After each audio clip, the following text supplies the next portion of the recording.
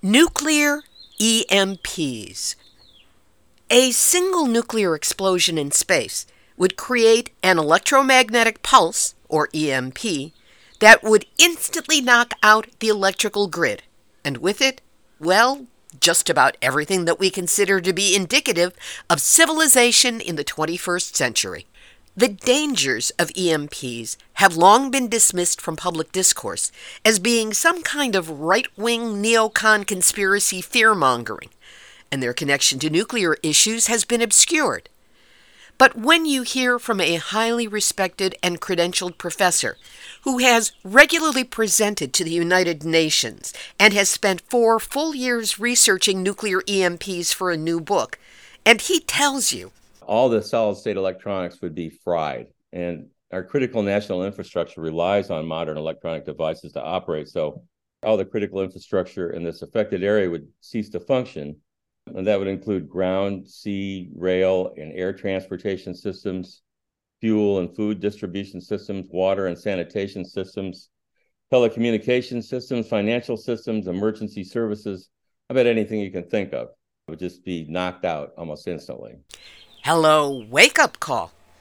Well, when Stephen Starr, who has been a board member and senior scientist with Physicians for Social Responsibility, is an associate of the Nuclear Age Peace Foundation and so much more, explains the reality of what we would all face from a single nuclear explosion in space, from as far away as 100 miles above Earth, you gain an expanded, truly terrifying vision of what else could happen from that terrible, dangerous, awful seat that we all share.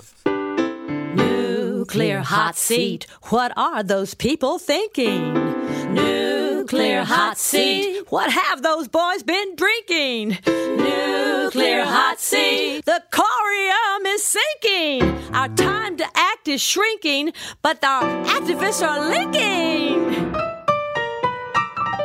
Nuclear hot seat, it's the bomb.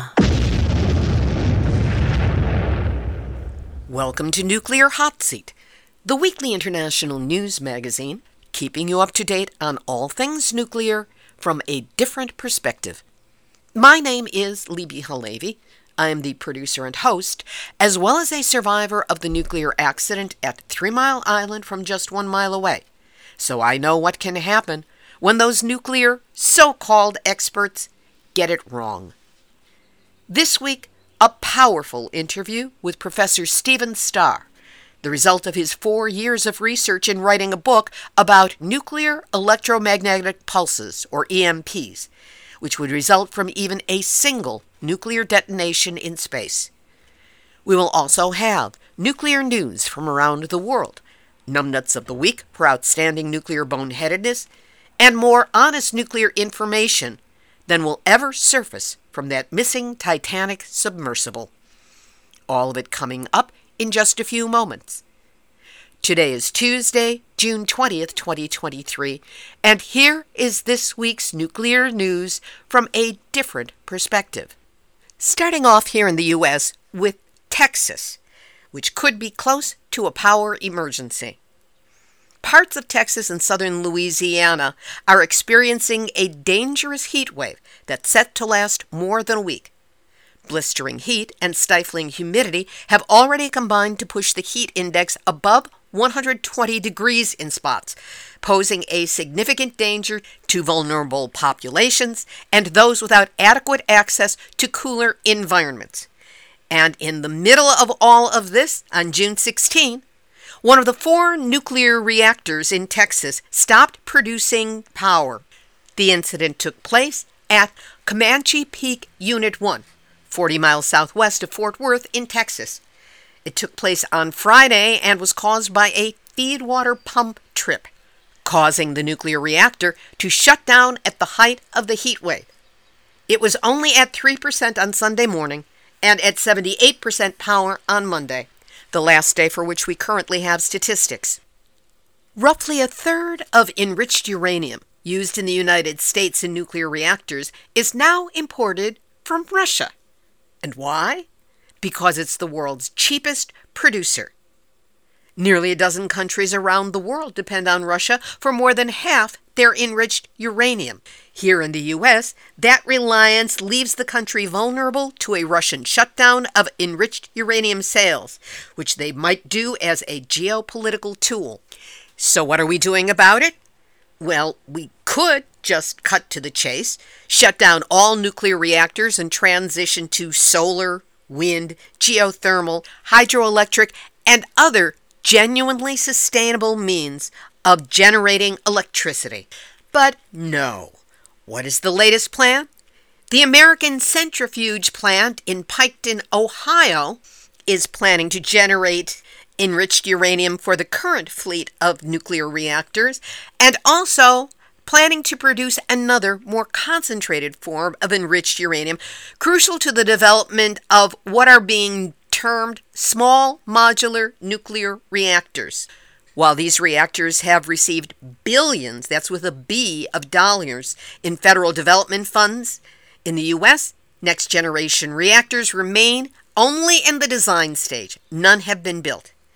But still, there are plans to ramp up uranium enrichment and fuel production in Piketon, Ohio, with no mention in the articles that I have read of the failures of the Portsmouth gaseous diffusion plant in that area.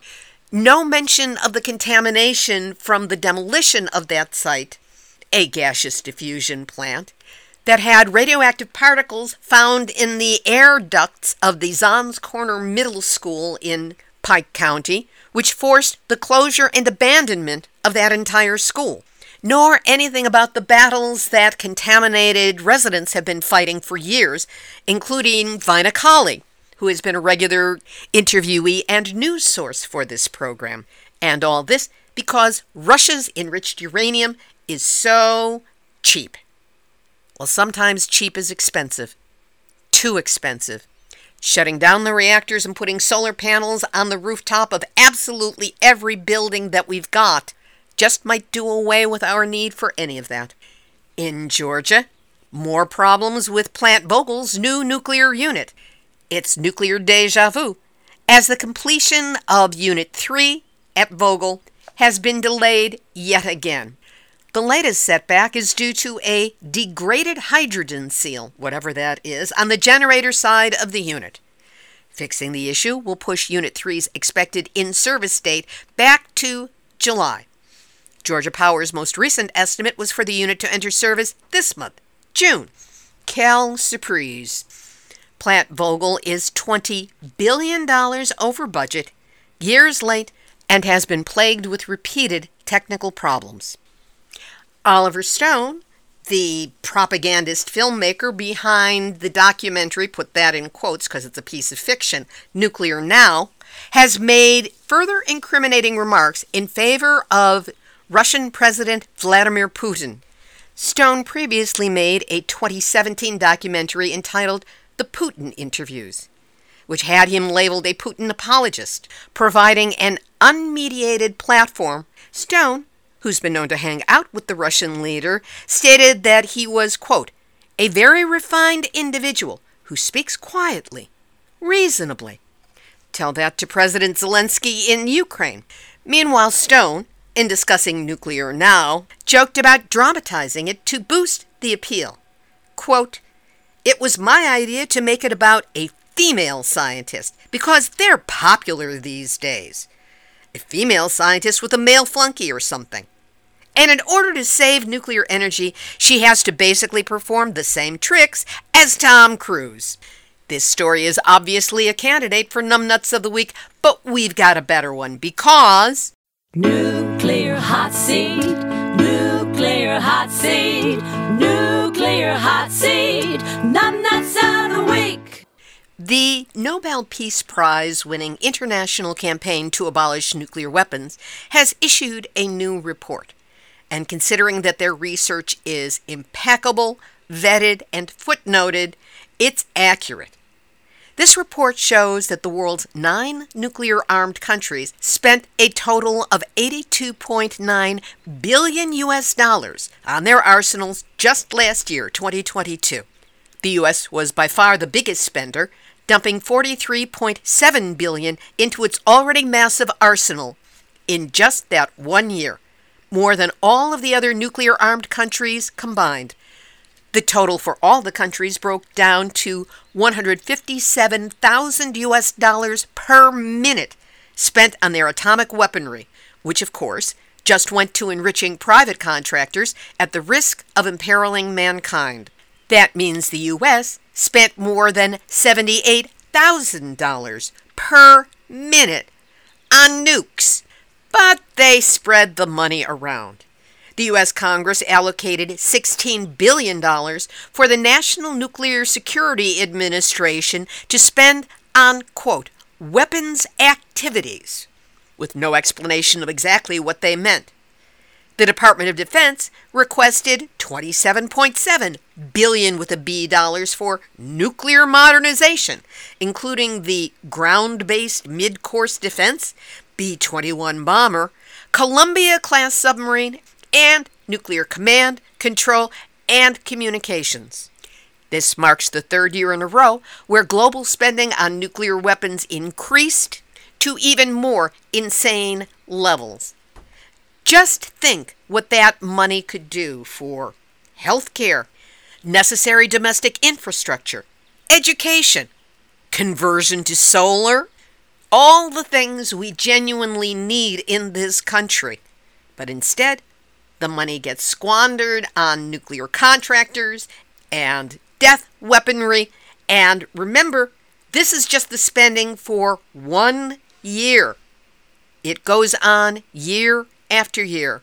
And that's why members of U.S. Congress who voted for this appropriation, members of the government who set this as an agenda, and all those money-grubbing nuclear perpetrators who stand to make so much money off of the destruction of people and the planet, you are this week's Nuclear Hot Seat, Numnutz of the Week. In Japan, that country's unilateral decision to discharge nuclear-contaminated wastewater, 1.3 million tons of tritium-contaminated water, into the Pacific Ocean, disregards international law and public opinion, according to analysts, who gathered last Sunday, June 18, one day before Tokyo Electric Power Company, TEPCO, starts trial operations of equipment for dumping nuclear-contaminated wastewater into the Pacific Ocean. Some analysts believe that resisting goods with potential nuclear radiation contamination risks can be extended to other regions apart from Fukushima in Japan and products beyond seafood. Hong Kong has already announced that imports of seafood from Fukushima and nearby high-risk areas will be banned in Hong Kong at once if Japan starts to dump nuclear-contaminated water into the Pacific.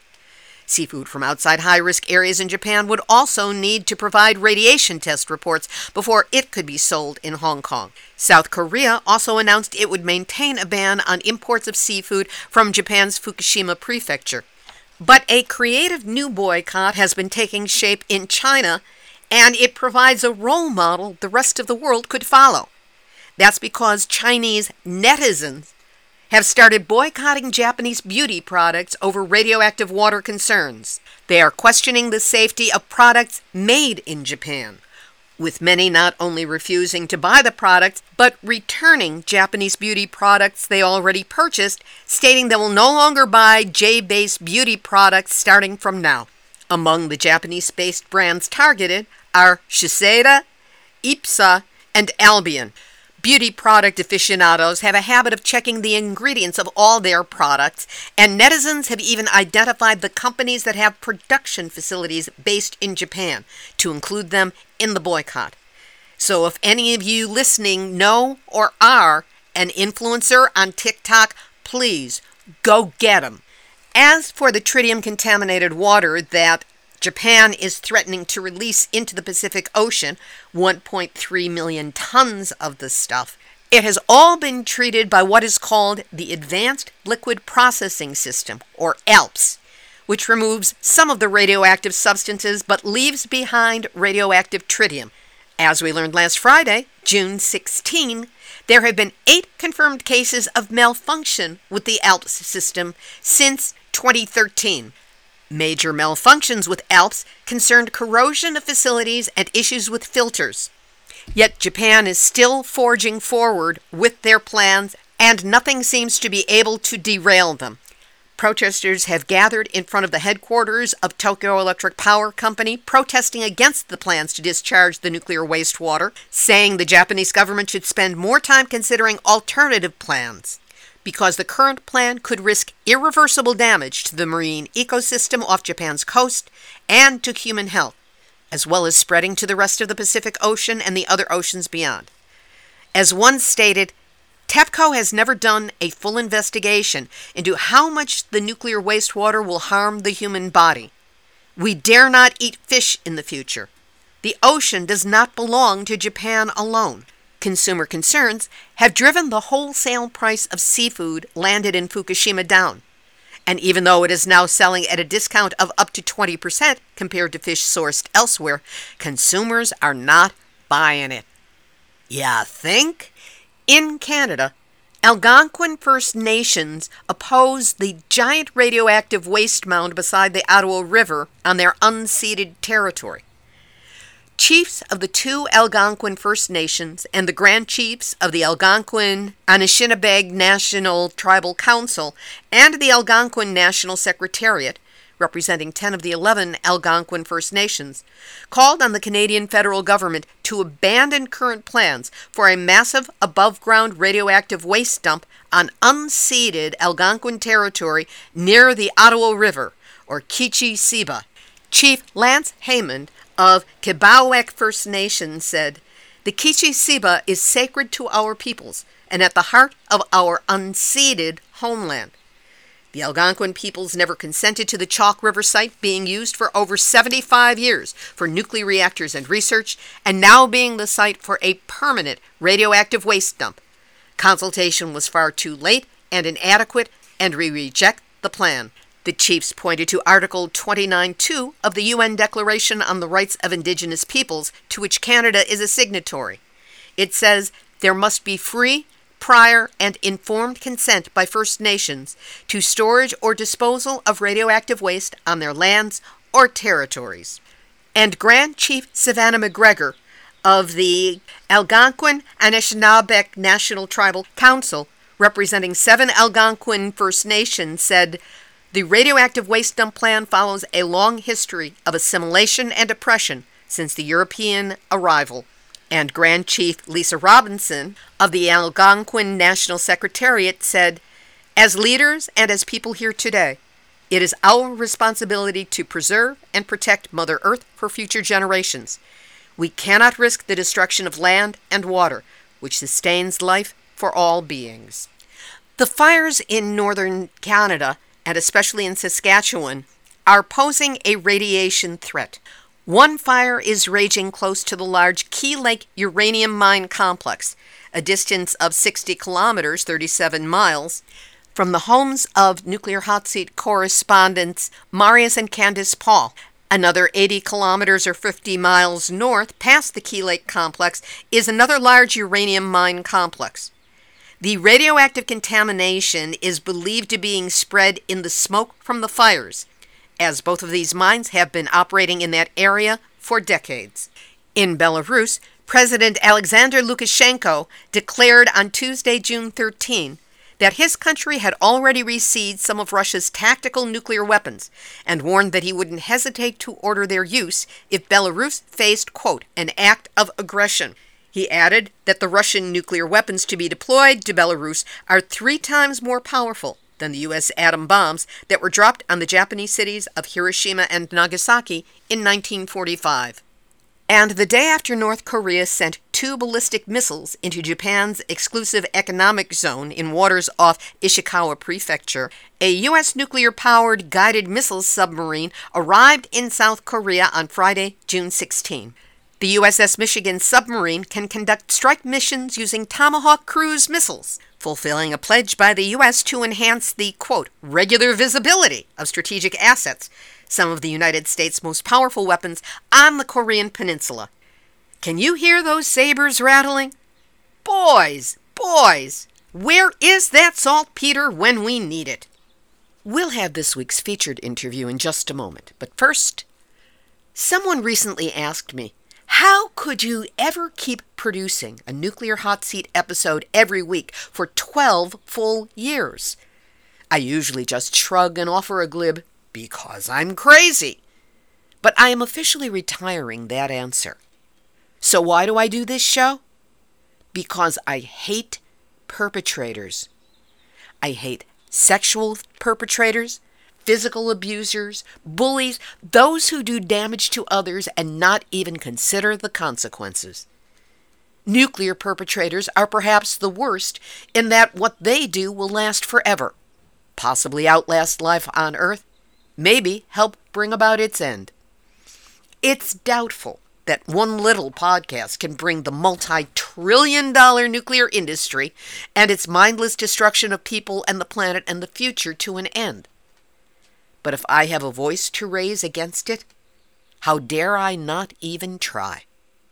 And give a voice to others on the show as well. You never know what might make an ultimate difference. That's what keeps me going. That's what I'm dedicated to. And that's why Nuclear Hot Seat continues every week. So to celebrate the start of our 13th year, I invite you to support the show by donating to help cover our monthly running costs. How about $13 in honor of 13 years? Or $5, the same as a cup of coffee. You could make it a monthly recurring donation and buy us a cup of coffee a month. It's easy. Go to nuclearhotseat.com and click on the red Donate button. If you have Zelle, you can send money directly to us through our email, info@nuclearhotseat.com. Either way, we're a 501c3, so the donation is tax deductible. Please, donate now, and know that whatever you can do to help, I am deeply grateful that you're listening and that you care. Now here's this week's featured interview. Professor Stephen Starr directed the Clinical Laboratory Science program at the University of Missouri in Columbia for 11 years until his retirement in 2021. He is an associate of the Nuclear Age Peace Foundation and has been a board member and senior scientist with Physicians for Social Responsibility. Professor Starr also teaches a class for the Missouri University Peace Studies program entitled Nuclear Weapons, Environmental Health, and Social Effects. Starr began making presentations at side panels at the United Nations in 2007, sometimes working as an expert witness for Switzerland, New Zealand, and Chile at the UN offices in New York and Geneva. In 2010, Professor Starr addressed the United Nations First Committee, discussing the environmental consequences of nuclear war, including nuclear winter and nuclear famine. I spoke with Stephen Starr about nuclear electromagnetic pulses on June 19, 2023. Stephen Starr, thanks so much for joining us today on Nuclear Hot Seat. Well, thanks for having me, Libby. First of all, let's get clear. What is a high-altitude electromagnetic pulse? It's created by a high-altitude detonation of a nuclear weapon, beginning at about 19 miles up above the Earth and up to hundreds of miles above that. There's no blast or thermal fire effects that are produced, but it creates a gigantic electromagnetic field or a pulse that will cover the entire continental of the United States. And this would bring down most or all of the U.S. national electric grid. And that would go for any national electric grid that hasn't been shielded from electromagnetic pulse. With this high-level electromagnetic pulse, which is sometimes referred to as a HEMP or an EMP, how long would it take for it to have an effect on the grid, and how high would the pulse itself actually be compared to normal usage or normal load on the electrical systems? Well, it happens at the speed of light. And so in a few billionths of a second, these giant electromagnetic fields will strike the Earth, and they will induce these massive voltages and currents into any electrically conductive material. In particular, the power lines and telecom lines can have up to 2 million volts for a medium distribution power line, which will create 5,000 to 10,000 amps in that line. And so anything that's plugged into the grid at that point it's going to get this massive surge of electricity. And most modern electronic devices only operate at a few volts if they're solid state electronics. So if they're not shielded from this, they're going to get cooked. What would the impact be in terms of the way we are used to conducting life right now in this portion of the 21st century? Well, everything depends on electricity in modern society. So if the grid is knocked out, and the grid will remain out for months or longer because of some of the components that are going to be destroyed in it, but I can explain that a little later. In the areas that are within, say, 70 to 100,000 square miles beneath the detonation, all the solid state electronics would be fried. And our critical national infrastructure relies on modern electronic devices to operate. So all the critical infrastructure in this affected area would cease to function. And that would include ground, sea, rail, and air transportation systems, fuel and food distribution systems, water and sanitation systems, telecommunication systems, financial systems, emergency services. I bet anything you can think of would just be knocked out almost instantly. So we would basically be stuck in place with no services coming to us and our resources being depleted, which sounds to me like the total breakdown of Western civilization, or what passes for it. Well, if this happened, suddenly you would have no running water, you would have no heating or cooling, you would not be able to get gas for your car because you wouldn't be able to deliver fuel. All the transportation systems would be knocked out. It would be like suddenly being transported back into the 18th century, only we really don't know how to survive in that environment. All the food in the grocery stores realize anything that's refrigerated would be ruined in a couple of days. And the stores usually only have 3 days worth of food in them. So in that period, after that, there wouldn't be any food to get. I mean, it would be an utter nightmare. It'd be a catastrophic event. I hate it when the preppers are proved right. Now, you have explained at great length, including in a book elsewhere, about the different kinds of pulses that would come in an EMP event. And we don't need to know the differences at this time. Somebody wants to do a deep dive, the information is out there. But what would be the more precise destruction caused by any event to our electrical grid? Well, there's an instant pulse of the E1 wave, and that induces these massive currents that fries the electronic systems. And then a matter of some seconds later, there was the final E3 wave. That induces currents into the power lines that will destroy the large power transformers and the high-speed circuit breakers. And, we rely on those to about 60 to 70%, even up to 90% of all the electricity in the United States has to be routed through these large power transformers. When it leaves the power plant, it has to be stepped up and go through these transmission lines, and then it has to be stepped down for end users. And if you lose these transformers, you can't transmit electric power over long distances. So about 82% of those right now are manufactured overseas, and the wait time for that is somewhere between 24 months or longer, maybe up to 32. And we have some domestic production of that, but if the grid is knocked out, we won't be making many things here. The large power transformers weigh 200,000 to 800,000 pounds each. There's really only about 2,000 of them in the entire U.S. grid. But we don't stockpile those. They have to be custom designed and manufactured. It takes very specialized equipment and highly trained personnel to make them. You can't ship them by air, so they'd have to be shipped from probably Japan or someplace like overseas. And then when they get here, anything over 100 tons is too heavy to carry on a train, so you'd have to put it on a Caterpillar, and you have to take down power lines just to move it. So this is a huge process. But the main point is that if we lose all these and we don't have an ability to replace them quickly, then the grid will just remain down for a number of months at least, if not a year longer. And of course, this replacement process, under best possible circumstances, is predicated on the grid being up, society functioning, us having the people in place and the skills in place, and them being able to proceed. But in the chaos that would follow, an EMP, it doesn't sound like we would have any kind of an infrastructure that would support the replacement of the other key pieces of the infrastructure. Right.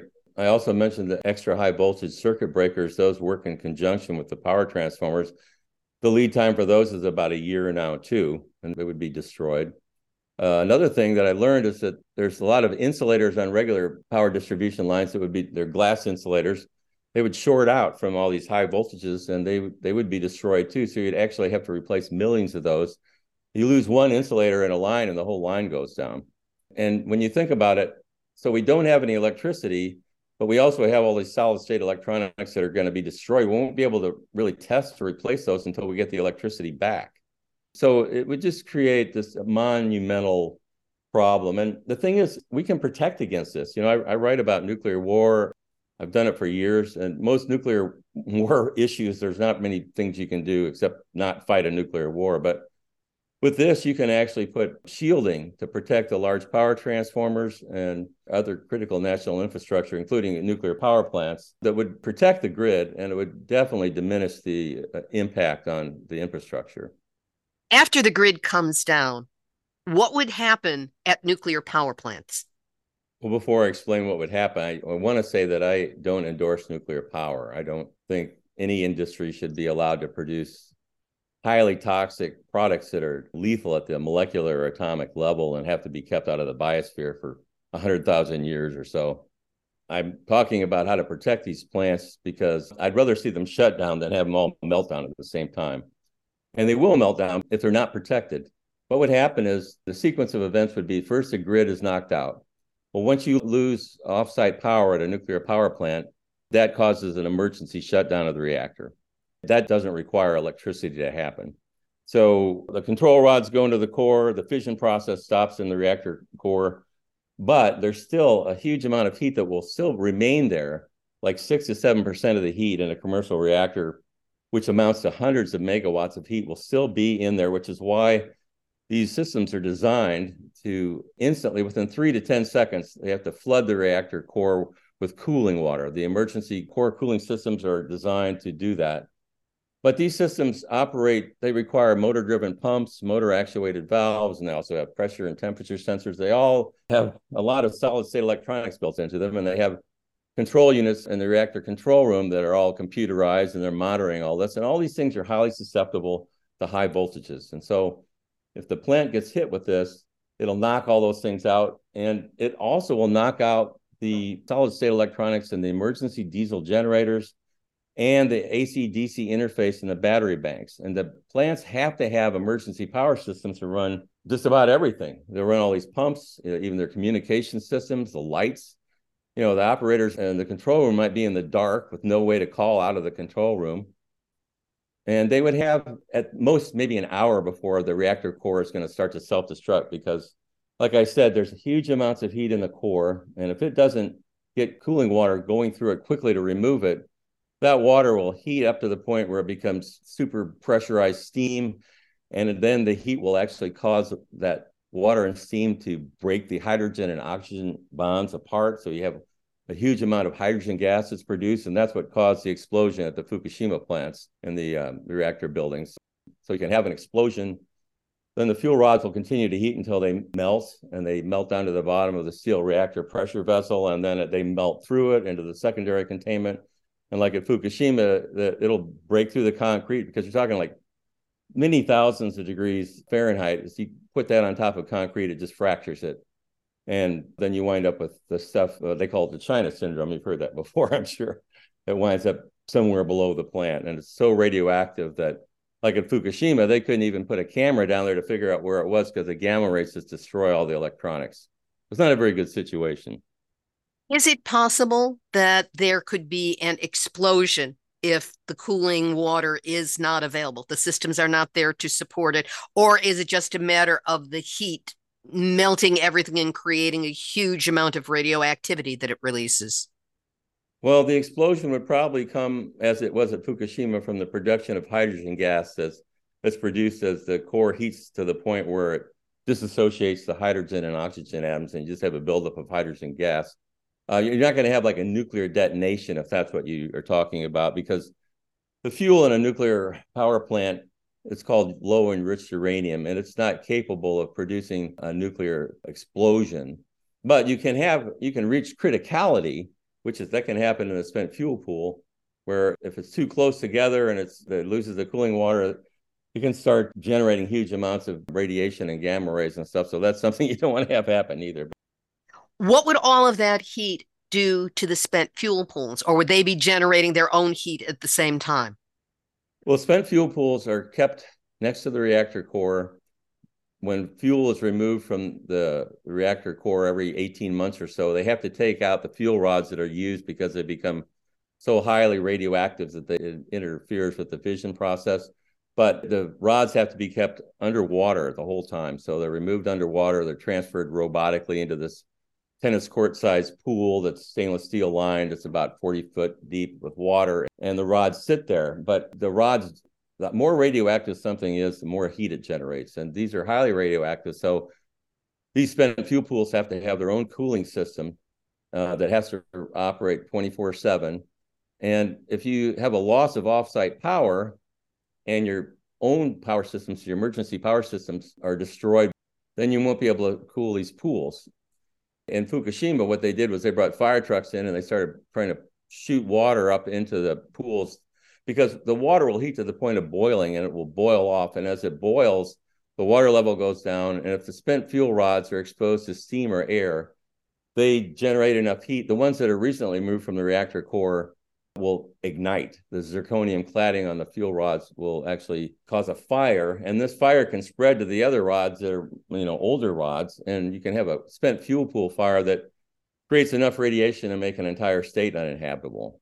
People don't realize how toxic this stuff is. Cesium-137 makes up 40% of the radiation that's coming out of a spent fuel pool.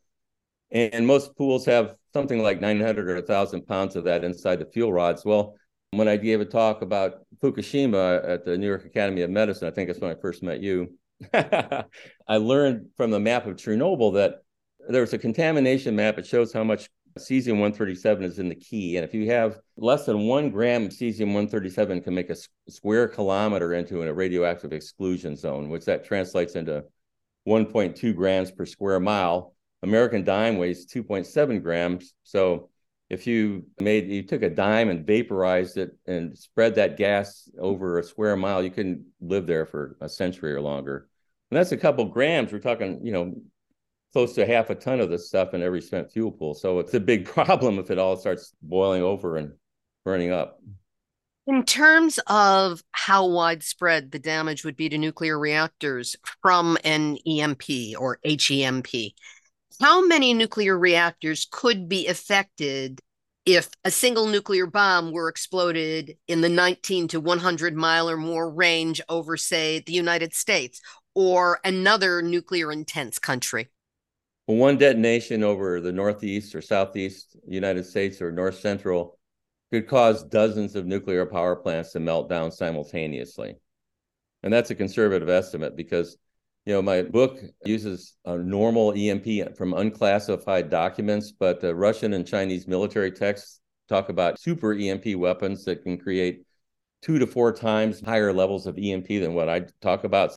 I am talking about a conservative estimate here. And so a country like France, any country that has their reactors that aren't shielded from EMP, aren't protected, they're very much at risk. France has over 50 nuclear power plants. I think about 56 reactors could melt down from one EMP in France. That got the interest of my publisher, who lives in Germany. So that helped me get the book published. Yeah, there goes the EU in one blast. You have several times now referred to shielding, or the possibility of shielding these nuclear facilities. What, if anything, can be done to shield nuclear reactors and fuel pools from an EMP? Well, there's a lot of expertise out there. There's shielding done for lots of different things already for electromagnetic issues, like the microwave, for example. So they know how to do it. There's a company called the Meditech Corporation that specializes in this, and they've worked in Switzerland and Sweden.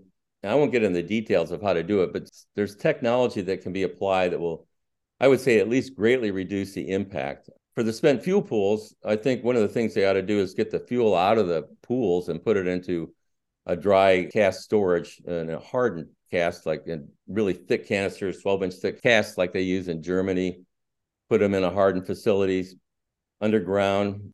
There's a lot of things that can be done to minimize the possibility of big catastrophic releases of radiation. So it is possible to shield them. Has this shielding been implemented at any nuclear reactors in the United States? And if not, why not? Well, as far as I know, unless it's remained classified, there hasn't been any protection. It's a non-designed basis event, and the Nuclear Regulatory Commission maintains that the plants are in no danger, so it hasn't been done.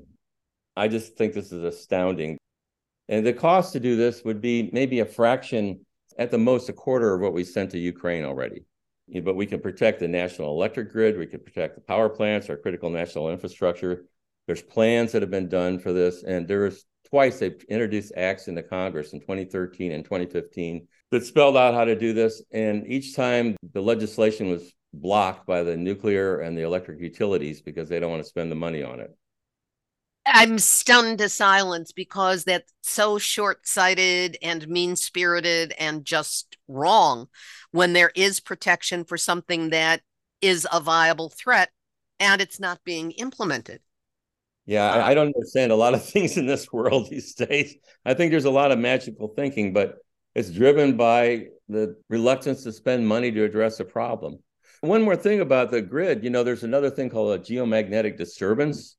It's called a coronal mass ejection. A solar flare will shoot out every once in a while, every several centuries. It will shoot out this huge cloud of plasma that will, if it strikes the Earth directly, it'll just destroy the grid. When the last time this happened was in 1859.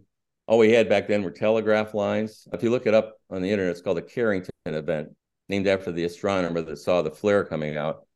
It caught the lines on fire. It gave really horrendous shocks to the operators on the telegraphs. It caught some of the offices on fire.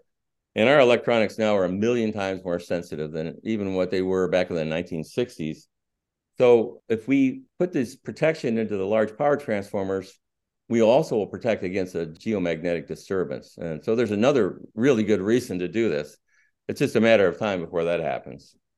So to recap, either a solar flare or, as we've talked about for most of this interview, a single high-altitude explosion of a nuclear weapon from as far as 19 to 100 miles above the Earth would create a high-altitude electromagnetic pulse. We've been referring to it as an EMP that could destroy almost the entire electric grid simultaneously, basically wiping out all essential services with no timely way, perhaps not any way, to replace the necessary infrastructure. Would that be accurate? Yeah, I think that's essentially accurate. You can get into some of the details. You can detonate a bomb over the Yucatan Peninsula that would knock the grid out and fry the large power transformers. The E1 component is more centralized underneath the detonation point, so it's more localized, but it still would be a regional effect. So you could knock out the grid at, say, the whole eastern United States or the West Coast with one of those. So if you have a couple of detonations, you could fry all the electronics and knock the grid out. Well, let's say there's 11,000 to 12,000 nuclear weapons right now that are in the arsenals of the nuclear weapon states. And I think it's pretty wishful thinking to think one of those is never going to be used for some kind of purpose like this. It can be delivered even with a high altitude weather balloon or a Scud missile launched off the coast. And I want to say that, this whole issue has been previously identified with neocons and it's been denigrated. I think that's unfortunate because it's politicized. There's the good science that shows this is true. And to dismiss it because, that's kind of far right, fantasy thinking. That's not true. There's been congressional studies on this a number of times, like for years.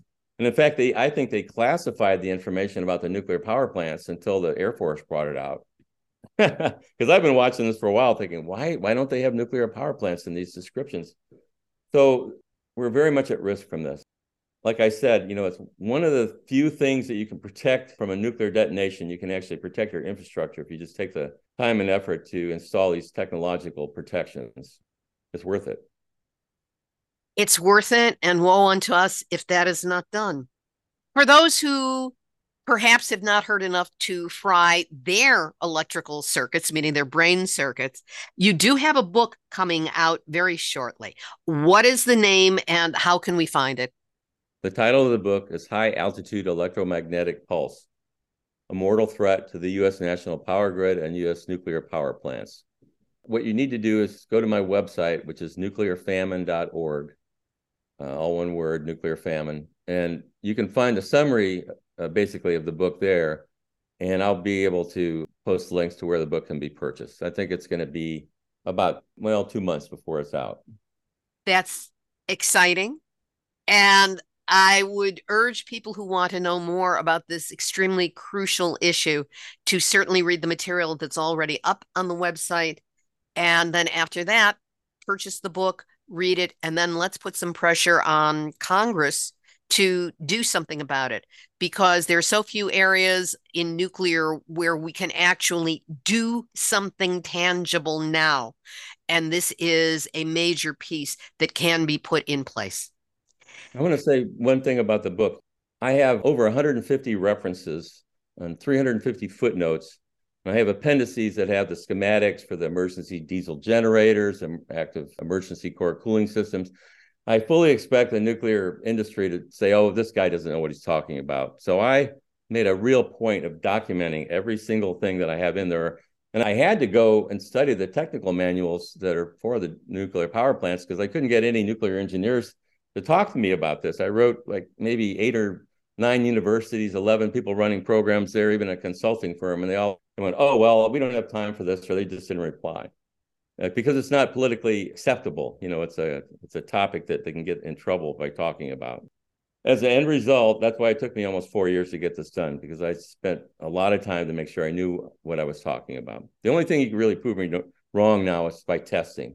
And that's what they have to do. They need to test at the nuclear power plants, but there's no doubt about the national electric grid and the large power transformers. That's not disputed.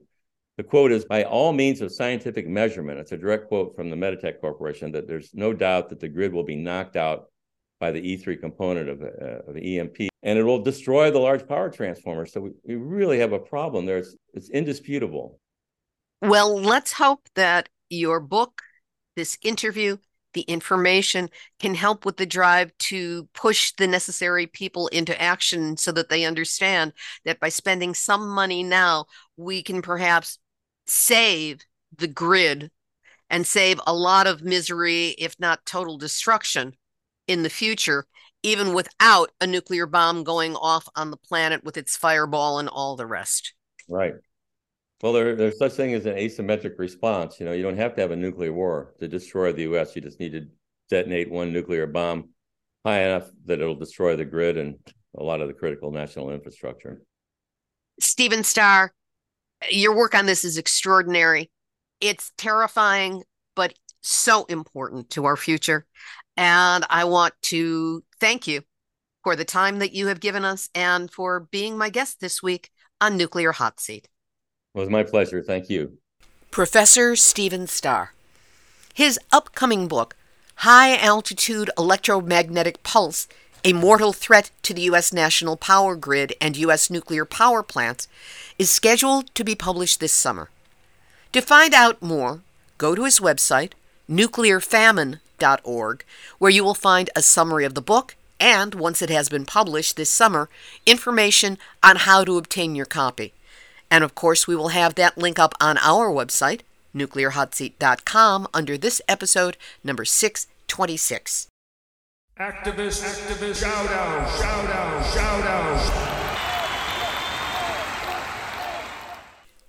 Given today's featured interview, it seems appropriate that we let you know about an upcoming event by Global Network Against Weapons and Nuclear Power in Space. It is sometimes known by its website title, spaceforpeace.org, and that's the number 4, spaceforpeace.org. And its coordinator is Bruce Gagnon. On Saturday, July 15th, from 9 to 11 a.m. New York time, that's Eastern Standard Time, they will hold their 31st annual meeting and cover latest developments on war via space. The event will feature 10-minute presentations from expert speakers, as well as reports and discussions from around the world. Participants will be Bruce Gagnon, serving as moderator, Tamara Lawrence, a PhD candidate in global governance at the Basile School for International Affairs at Wilfrid Laurier University in Canada. She's a member of the Canadian Voice of Women for Peace, and her topic will be how NATO, national intelligence services, and universities coordinate and weaponize information. Ray McGovern was an Army Infantry Intelligence Officer and served as a CIA analyst for 27 years. His duties included chairing national intelligence estimates and preparing for the President's daily brief. His subject will be U.S. missile bases in Poland and Romania, Cuban Missile Crisis in reverse. Julian Ri is a member of the New York-based Numnutz for Korean Community Development since 2000. She is a board member at Korea Policy Institute and a steering committee member of the Tongil Peace Foundation. Her subject, U.S.-NATO expansion into the Asia-Pacific. Lisa Savage is a retired educator, organizer, and past candidate for the U.S. Senate in 2020. Her subject, Declining Empire Chases Fading Dream of Full-Spectrum Dominance. Christian Sorensen is a New England-based researcher and independent journalist in the U.S., mainly focused on the corporations profiting from war. He is an Air Force veteran and the author of the book Understanding the War Industry. His subject, how corporations form the backbone of space militarization. And Professor M. Dave Webb is the convener of the Global Network Board of Directors. He is a retired university engineering professor who switched to peace and conflict studies and was chair of the Campaign for Nuclear Disarmament in the UK. His subject will be the drive to militarize and weaponize space. Advanced registration is required to participate in this event, which you can do by following the Zoom registration link on our website, nuclearhotseat.com, under this episode, number 626. Or you can go to spaceforpeace.org, number 4, and find the link there. Either way, it sounds like an important series of brief presentations to help us understand exactly what the dangers are of nukes in space. And it is with sadness that we mark the passing of a genuine hero. Daniel Ellsberg, military analyst and activist who is best known as the author, the man who leaked the Pentagon Papers, died on June 16 at the age of 92. He never stopped fighting against war, and specifically nuclear war. And in his most recent book, The Doomsday Machine, he talked about the discrepancy between what Americans are told is the purpose of our nuclear arsenal, preventing aggression, and its actual purpose, quote, to limit the damage to the United States from Soviet or Russian retaliation to U.S. first strike against the USSR or Russia. We have two links up on our website. One is to an article from thebulletin.org, the Bulletin of the Atomic Scientists, entitled Daniel Ellsberg's Message to Us and to Future Generations. It's well worth the read.